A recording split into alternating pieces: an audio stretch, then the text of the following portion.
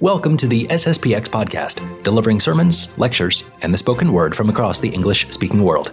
Today on the SSPX podcast, Questions with Father Paul Robinson, and 3 listener questions this week. Why is it that the apostles stood there and watched our Lord go up to heaven, and why did the angels kind of berate them a little bit? What's the story behind the ascension?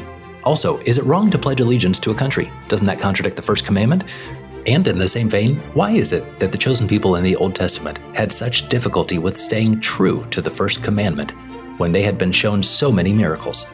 These questions and more will be coming up right now and in the coming weeks on the SSPX podcast. As always, the podcast is free to listen to, but we gratefully accept any support that we are given. Please donate by going to sspx.gifts. Find Angelus Press, put a note in at the checkout for SSPX podcast.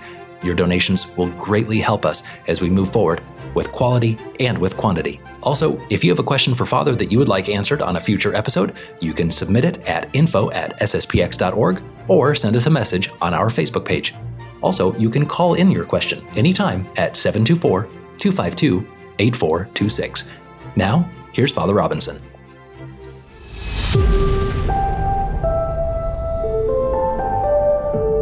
Well, we are here with an edition of the SSPX podcast for the beginning of summer already for the Northern Hemisphere, and joined by Father Robinson. Hello, Father. How are you?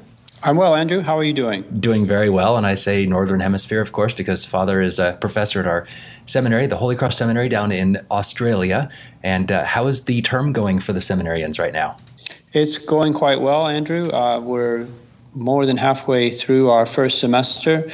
And we're coming up on our semester break at the beginning of June. And then when the seminarians get back, we'll pretty much soon after they get back, we'll start the final exams for the semester. Are they chomping at the bit for finals or maybe just more to get this semester over with? They are not generally very excited about finals. They enter the final examination period with great trepidation, especially those who have both a written and an oral exam. So, that's the time when they are really studying frantically to try to assimilate all the material. But no, it's definitely a good experience, and I think they learn a lot at the final examination period because that's when they really assimilate the material. And as a professor, Father, you expect that they will approach you with fear and trembling, right? Well, not all fear is bad, Fear can be a great motivational tool. Right. Maybe a bit like the God of the Old Testament that we see, something like that. Well, I don't have a smoking mountain, but I can at least threaten with a bad grade. Well, that's almost as terrifying, Father. And I guess that leads into our first question that was sent in via email, and it is about the God of the Old Testament. And the questioner asks, why did the Jewish people have such a temptation with worshiping false gods when the power of the real God did amazing things right in front of them, like parting the sea, using a guiding pillar of fire, or sending manna down from heaven? And Father, I got to admit, I've asked the same question myself. Yeah, well, we can definitely understand the perspective of the questioner. It just seems really dumb to believe that a golden calf or some sort of piece of pottery somehow has divine powers. It seems absolutely and utterly ridiculous to us. But I think we really have to understand the context of the Jewish milieu, especially the fact that they were a small nation and they were surrounded by many powerful pagan nations who had their false gods and who claimed that their false gods also had powers. And they claimed that they had proof that their gods had powers by the fact that they had so many military victories, that they had such huge civilizations and so on. And so there was a certain attraction, a certain worldly and materialistic attraction associated with the pagan gods, in the sense that the Jews would see the pagan religion as more or less we would see the religion of the world today, sort of it would have the same enticement in the sense that the pagan religion would have certain guarantees associated with it that would attract the lower nature. So the pagan religion would say, look, our gods will give you victory, they will give you material success, Plus, you won't have those terrible commandments that you're having to follow as a Jew, and following the Mosaic Law. You won't have these all of these detailed prescriptions about purifications and so on. And plus, you will be able to have a good time. You will have a very pleasurable life because there's no moral boundaries. So it's really very similar temptation to the temptation we have today by all of the materialistic things around us, whether it be the movies or commerce, going on the internet and buying whatever you want, the inundation that we have today of all of these material things. And I guess the questioner, and when I said I had the same question, was we read these stories, we read the scriptures or we read the Bible stories, and it's, you hear the story about the 10 Commandments, and you hear the story about being led out of Egypt, and then almost in the next breath, it is said, and then they worshipped a golden idol, and then they betrayed their faith in God. When we have to remember also, it was 40 years that they were living in the desert, not hundreds, but 40, and that's still a long time. That's 2 generations. So those kinds of concepts of forgetting about what God has done and the temptations of the world that we have today is fairly relevant to them. Yeah, definitely. And there were definitely some Egyptians who followed them into the desert. I mean, that's famously depicted in Cecil DeMille's 10 Commandments movie, but, don't get your biblical facts from the movies. I'm not right. suggesting that. But there were definitely plenty of influences around them to convince them, or to try to convince them, that the pagan gods were just as powerful as the God of Israel. And the common conception back then was that each territory had its own god. So there were certain supernatural powers associated with certain regions of the earth, and that some of the gods were more powerful than others. And so it was a sort of competition of gods.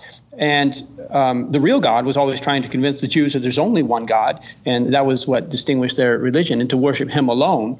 But they were always being tempted to think that maybe these other gods, in fact, were real, and maybe as well that they were more powerful than their God. And the fact that these other gods were saying, look, we will allow you to commit all kinds of immorality, and we will give you success in battle, all manner of material success, made that sort of pagan god package more attractive to them in a similar way to where the modern world would attract us to all of its pleasures and decadences. And Father, we've been talking about our life today, and not that we worship other gods, so to speak, like the golden calf, like the Jews fell into, but we have many temptations that compete with our attention to God. We don't normally think of breaking the first commandment when we think about being attracted to the world and having those kinds of pleasures, but that really is breaking the first commandment, isn't it? It is indirectly. We're definitely not wanting to deny the existence of the one God when we overindulge in materialism, but any commission of a mortal sin is really substituting some creature for God. We're taking that creature and we're trying to say, you will be my happiness. It's similar, in fact, to that scene that you were just referring to, where they're making this golden calf, and they were saying, this is the gods that have led you out of Egypt. It's not the God on the mountain. It's these gods who have led you out of Egypt. In other words, it's these gods who, in fact, are the ones who can give you ultimate happiness. And that's kind of what we're doing when we fall into mortal sin with the pleasures of the modern world. We're saying these pleasures, these things that the world gives us, in fact, are the real secret to happiness, and they can provide me all that I want. God's not going to be able to do that for me. Well, that's definitely lessons that we can take today, even from 4,000 or 5,000 years ago or so. And it's a scary reminder to keep the concept of terrifying God or fear of the Lord, right? Exactly. Our next questioner talked about something that competes with our beliefs and our faith, and he's asking, does patriotism compete with our beliefs and our Catholic faith? He asks, is there a contradiction between pledging allegiance to the flag of our country and holding Catholic beliefs? Shouldn't we only pledge allegiance to God?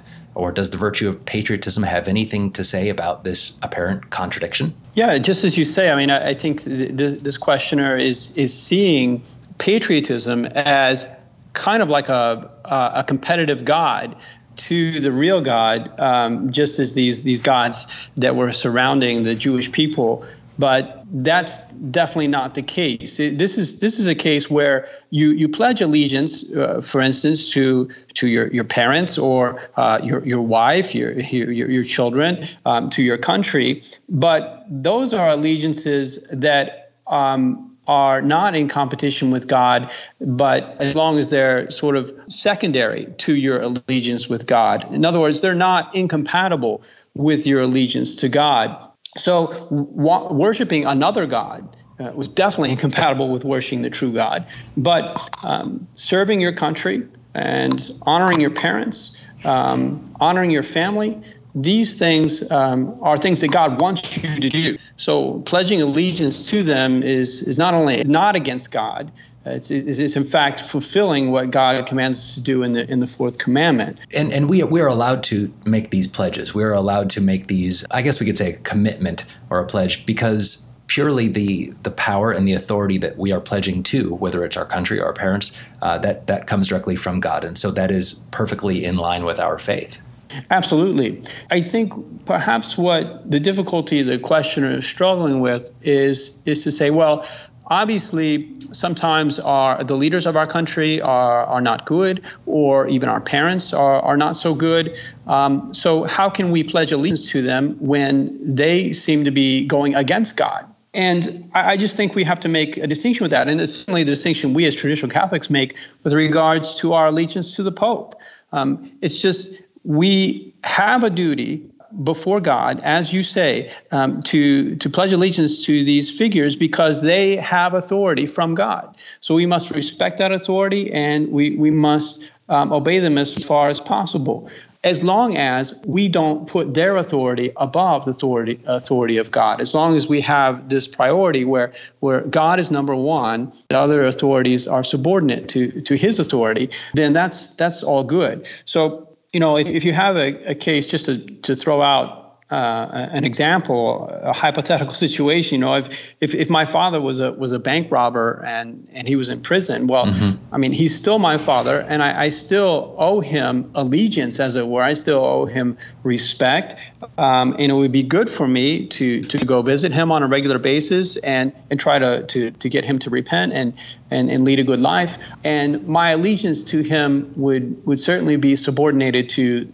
God in that question, in that scenario. Whereas if I sort of assisted my father to rob banks, then my allegiance to my father would be wrong. And so it's the same with our country. I mean, we don't want to follow our country in sort of promoting abortion. We don't want to promote same-sex marriage. If our country is doing that, we're totally against that, and we lobby against that. But insofar as a country is provided us our home and provided us our security in our life and has that authority, the God-given authority, then we must respect our country and love our country. And thankfully, up to this point at least, I'm always the eternal pessimist, Father. It is not a law that we must commit an abortion. For instance, that's not a positive law, so to speak, that our country has said, well, you must commit an abortion. Our country allows it. They've given a license to it. We do not commit a sin by living in this country, and we can still pledge our allegiance to this country, because basically anything that is not sinful, we are bound to obey, following the example of our Lord, who held himself subject to Mosaic law and the law of Rome, essentially, at the time, and even the apostles did. So we have that eye on respecting and obeying that authority, but it doesn't mean that we agree with everything that happens. Yeah, absolutely not. I mean, and that's perfect example. We as Catholics, because we acknowledge that God has supreme authority and there's no authority on earth but what comes from him, when we see a government passing a law that is against God's law, we declare that is no law, that is not a true law, on the basis of the authority of God. So that is a concrete example of us placing the authority of God above the authority of men and keeping them in the proper subordination. And as long as we do that, as I say, it's not only not wrong for us to pledge allegiance to our country, it's our duty, and we would be offending God not to recognize the authority that he's given to our country and its leaders. Interesting. Well, thank you for that clarification, Father. And thankfully, we have a priest like you, especially in the Society of St. Pius X, who can assist us in determining, where we are with some of these. Because the last thing you want is obviously anarchy. We don't want a bunch of citizens saying, "Well, nope, don't have to follow that. Don't have to follow that. Not going to do that." So, thank you, Father, for your guidance. It's so true. I mean, the revolutionary poison, we may say, is in all of us in this modern age, and so we have to be very careful not to think that revolution of itself is a good thing. That's not the case. That's the spirit of the Enlightenment. That's everything we abhor. So we must obey as far as we are able to obey. That's the true Catholic spirit. Absolutely. Well, we have a third question this week, Father, and this is about praying the Rosary. The questioner writes, "This comes up, Father, every time I pray the glorious mysteries. Regarding the Ascension, St. Luke writes, 'Men of Galilee, why stand you looking up to heaven? This Jesus who is taken up from you into heaven shall so come as you have seen him going into heaven.'" He asks, "It seems to me if our blessed Lord is coming back to us from heaven in the same manner in which he was taken up, as the apostles say, for the apostles to stand there and looking up at the sky, that seems like a logical thing to do. Why are the angels questioning what they're doing? What are they trying to tell them?" Well, it's an interesting question, and I have to say I'm edified that the questioner says, "Oh, every time I say the Rosary, this is coming into my mind." It shows me that they're really making the effort to meditate on the Rosary, which is really fantastic. Yeah. My sort of vision of what's going on there is you have our Lord lifting up into heaven, and then the apostles are watching him, and he goes up and up and up, and then he just disappears, and the apostles are just sort of staring at the clouds, and they just stand there staring as if they're sort of expecting that maybe he's going to do a loop around the earth and come back, or that he's somehow going to reappear any minute now, that he hasn't definitively left. And then when they're sitting there staring and thinking maybe he's going to come back, all of a sudden they have these men in white, apparently men, standing beside them and saying to them, why are you looking up at heaven? This Jesus who you've seen going up, he's not going to come back until the second coming at the end of the world. That's really when he's coming back, not before them. So, don't continue looking up at heaven expecting him to come back any minute. It's not going to happen any minute. It's only going to happen at the end of the world. So I think that's really what's going on there. They were just staring at the sky, thinking that maybe he was going to return, or waiting for something else to happen. And the angel was just saying, nothing else is going to happen because he's gone up to heaven. He's not going to return until the second coming. To kind of put it in a more modern term, I guess we could say the angel is going, "All right, folks, show's over. Nothing more to see here." and move on. Move on. And Father, it related to this, it's something that's always made me smile a little bit. And correct me if I'm wrong, but didn't the apostles, even just before the Ascension, didn't they ask our Lord, "Well, now, Lord, is this when you're going to restore the kingdom of Israel now?" And I always kind of imagine our Lord kind of shaking his head and going, "Guys, no, have you not been listening to me?" It seems like they even up to this point, even after seeing his passion and death and 3 years of learning from him and seeing him resurrected, they still didn't quite get it, and they needed that extra little nudge. Yeah, I mean, it's so painful to read that, and you really see the patience of the Sacred Heart after the resurrection, because they're so slow to understand, especially when they had basically abandoned our Lord, and yet when he comes back, he's so patient with them and explaining them and trying to get into their head sort of the doctrine of the cross. But just as you say, right before, they were expecting that this was the big moment when he was going to sort of seize political power, when in fact it was the moment when he was leaving them definitively and was wanting them to anticipate the establishment of the spiritual kingdom of the church. So it's a totally different perspective. But our Lord answers in a way, as I say, that's extremely mild and patient, whereas I would be tempted to basically lash out against him and say, "You idiots! You still don't get it." Right. And these are the men, Father, and we're kind of making fun of the apostles in a nice way, of course. But these are the men who started the church after our Lord was gone.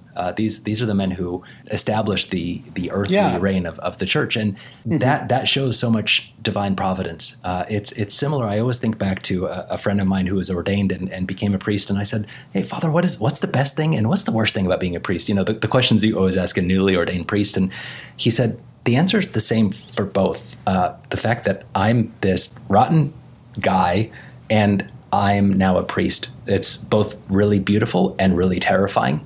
And I think the same about the apostles. These are men who are still questioning and didn't get it. And these are the men who have now established this 2,000-year Catholic Church that is now so rich. Yeah, absolutely. I think the apostles are very comforting for me. It's very comforting for me to see the apostles in the Gospels and see how hopeless they are. And then on the other side, how patient our Lord is with them. As I say, it reveals us the authentic spirit of our Lord in the fact that he works with them where they are. He does not berate them. He's very patient with them. And we can just say, well, it's the same with us. I mean, we are the apostles. We're the same ones who just refuse to understand the doctrine of the cross and are so slow to realize what is really the plan of our Lord for our spiritual profit, which is that we bear our sufferings in this life patiently, and that we really triumph over the world by virtue. That's the way to do it. And it's a hard lesson to be learned, but our Lord is willing to be patient with us and slowly but surely lead us to that understanding. And this is kind of in the theme today that we've talked about, if we can tie these all together, Father, and that is our Lord's patience and his mercy. Even the Jews in the desert and fell into betraying that first commandment, and then the apostles not quite getting it, and our Lord is being so patient. It gives me a lot of hope personally. It gives me a lot of courage that, even if I do fall, that God is going to be there and he's going to have mercy and patience with me, as long as I have the right intention, of course. Absolutely. God has a patience that's transcendent to our own patience because of the fact that if God has anything, he definitely has time. He's in eternity. Right. So he's willing to wait, and he's got all moments in his hands. So he's always using each moment of time according to our situation to try to touch us and move us to the next level. And he doesn't hold a grudge. If we mess things up, it doesn't mean he's not going to continue to work with us. This is just a beautiful thing for us to reflect upon that, and which is so evident when our Lord takes flesh and walks on this earth. We have these stories of the gospel that really teach us what God is. And as they say, it's extremely comforting for us, and it gives us that hope, which is so necessary for us to persevere in our pursuit of sanctity. Absolutely. Well, Father, thank you for helping us dive into these questions. I know our listeners are appreciative of that. We look forward to chatting with you again, and we have more questions on the way, and look forward to having your feedback and your guidance on those. I'm happy to do it, Andrew, and thanks for having me on for another episode. All right. Thank you, Father. Thank you for listening to this week's episode of the SSPX podcast. As always, if you have questions that you would like answered, please feel free to leave us a voicemail at 724-252-8426 or submit your question at info@sspx.org. Also, an easy way to help this apostolate, if you don't have the ability to donate, is just to subscribe and rate the podcast using whatever service you already use, whether it's Stitcher, iTunes, or any other program. Or if you are able, please consider making a monthly donation. sspx.gifts. Find Angelus Press and put a note in at checkout for the SSPX podcast. Your donation of $5, $10, $15 a month helps us quite a bit as we try to grow this apostolate and share the beauty and the truth of traditional Catholicism.